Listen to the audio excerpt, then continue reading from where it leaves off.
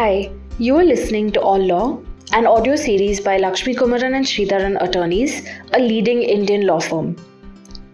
At the firm, we are proud to design practical legal solutions for our clients by combining legal knowledge with extensive industry and technology experience.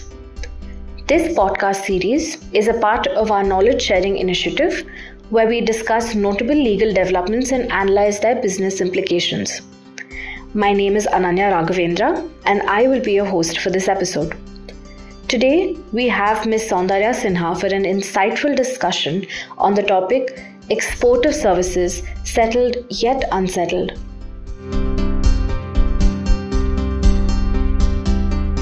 Hi Saundarya, how are you? Hello Ananya, I'm good. How are you? I'm doing great, Saundarya.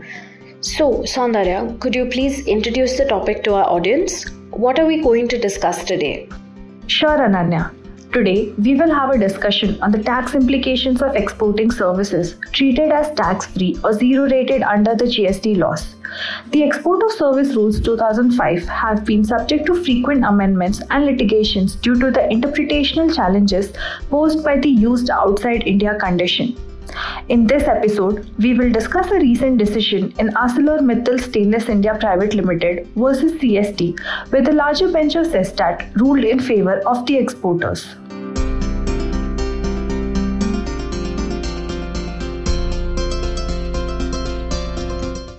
Understood, Saundarya.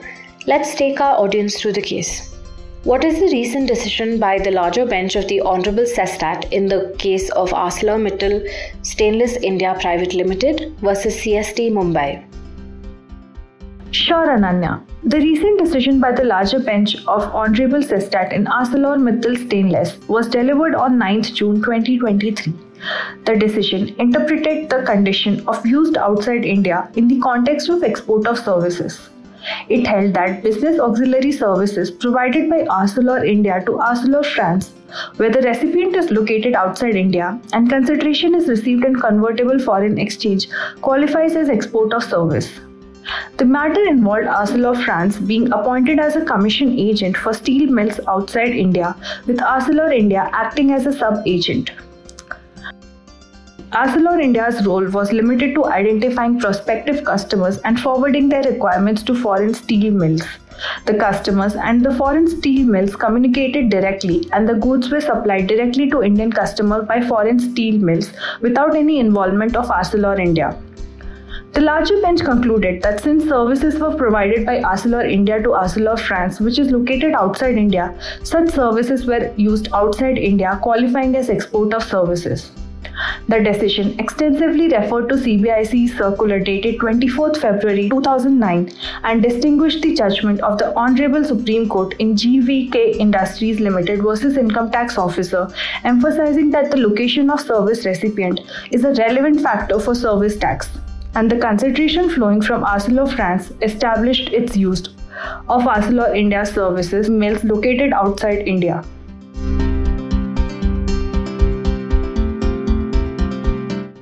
Okay, and what is the factual background of the case in hand? The facts of ArcelorMittal Stainless involved a subcontracting arrangement between Arcelor France and Arcelor India for commission agent services related to steel mills situated outside India. The appellant, Arcelor India, had a limited role in identifying prospective customers and forwarding their requirements to foreign steel mills. The communication between customers and foreign steel mills was direct, and Arcelor India was not privy to purchase orders or agreements.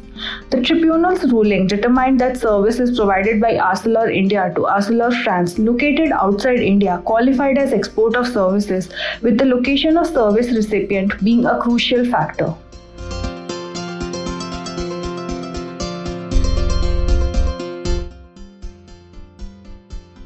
Thanks, Saundarya, but how did the bench define the term service recipient in this context? Is there any existing jurisprudence on the issue or question of law? Ananya, the bench defined the term service recipient in the context of the case as the person who makes a request for a service in exchange for consideration and is liable to pay for the services received. It clarified that the service recipient is not merely a person who is affected by the performance of the service, but someone who actively seeks and pays for the service. As for the existing jurisprudence on this issue, prior to the decision of the larger bench, there were conflicting views and interpretations of the term service recipient in the context of export of services. The GST regime had defined the term based on similar principles, but there were uncertainties and doubts regarding its application in specific cases involving interdependent transactions with multiple parties.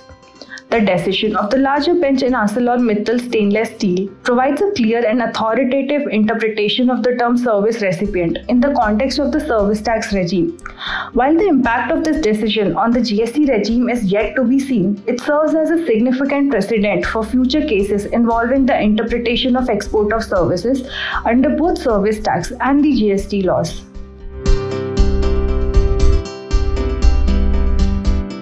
Thanks, Saundarya. That was very informative. And how does the definition of location of the recipient of services differ between service tax law and the GST regime? Ananya, the location of the recipient of services is defined differently in the service tax laws and the GST regime. Under the GST regime, the location of the recipient is determined based on where the services are received as per Section 2, Subclause 14 of the IGST Act. In contrast, in service tax law, the location of the recipient determines where the services are used. This difference in the determination of the recipient's location can create challenges and complexities for businesses engaged in cross-border service transactions, especially when interpreting tax laws and compliance requirements.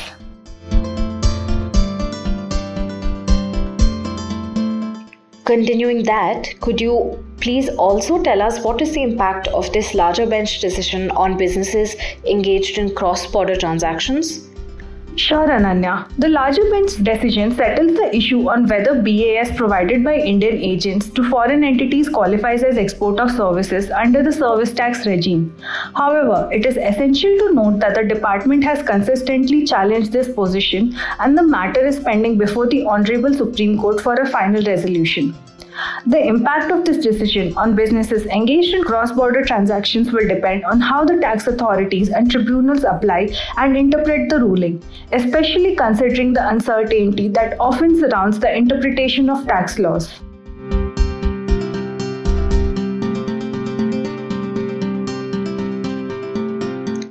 Thanks, Saundarya. And how might the interpretation of export of services under the GST regime be affected by this decision?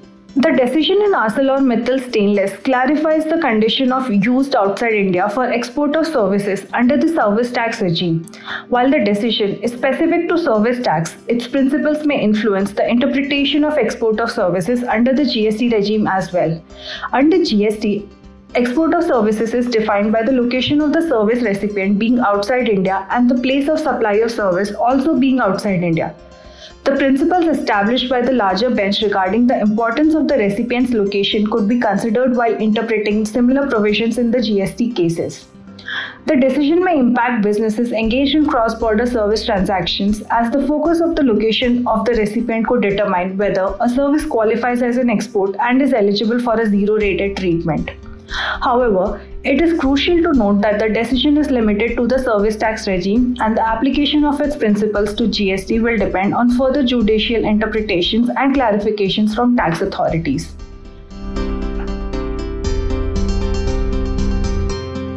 Now, coming to our final question of the episode, is there any key takeaway for businesses from this decision? Yes, Ananya. The key takeaway for businesses from this decision is the importance of closely monitoring and analyzing developments in tax laws, especially in relation to cross-border service transactions. The decision clarified the interpretation of the export of services under the GST regime, which could have significant implications for businesses engaged in such transactions. Businesses need to be aware of the location of service recipients and the place of supply of services, as these factors determine whether a service qualifies as an export and is eligible for zero rating or tax-free treatment.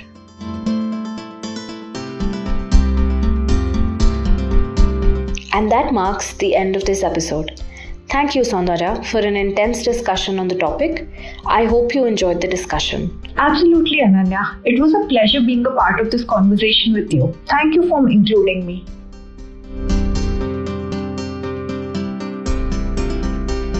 Thank you for taking the time to listen to this series. The cases discussed in the episode are cited in the description for reference. We would love your feedback, comments, and questions about the episode.